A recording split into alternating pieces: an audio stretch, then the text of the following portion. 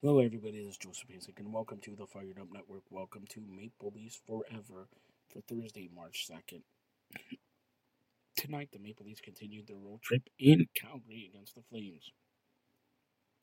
The Maple Leafs defeated the Flames 2-1. Mitch Marner scored his 22nd goal of the year, set by Kampf and Matthews, and Yarncroke scored his 13th from Nylander and Riley. The Leafs outshot Calgary 34-26. Wall picked up the win. The attendance 19,289 fans.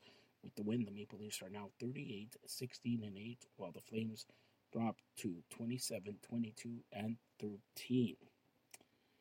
Maple Leafs return to action in Vancouver at 7 p.m. on Saturday.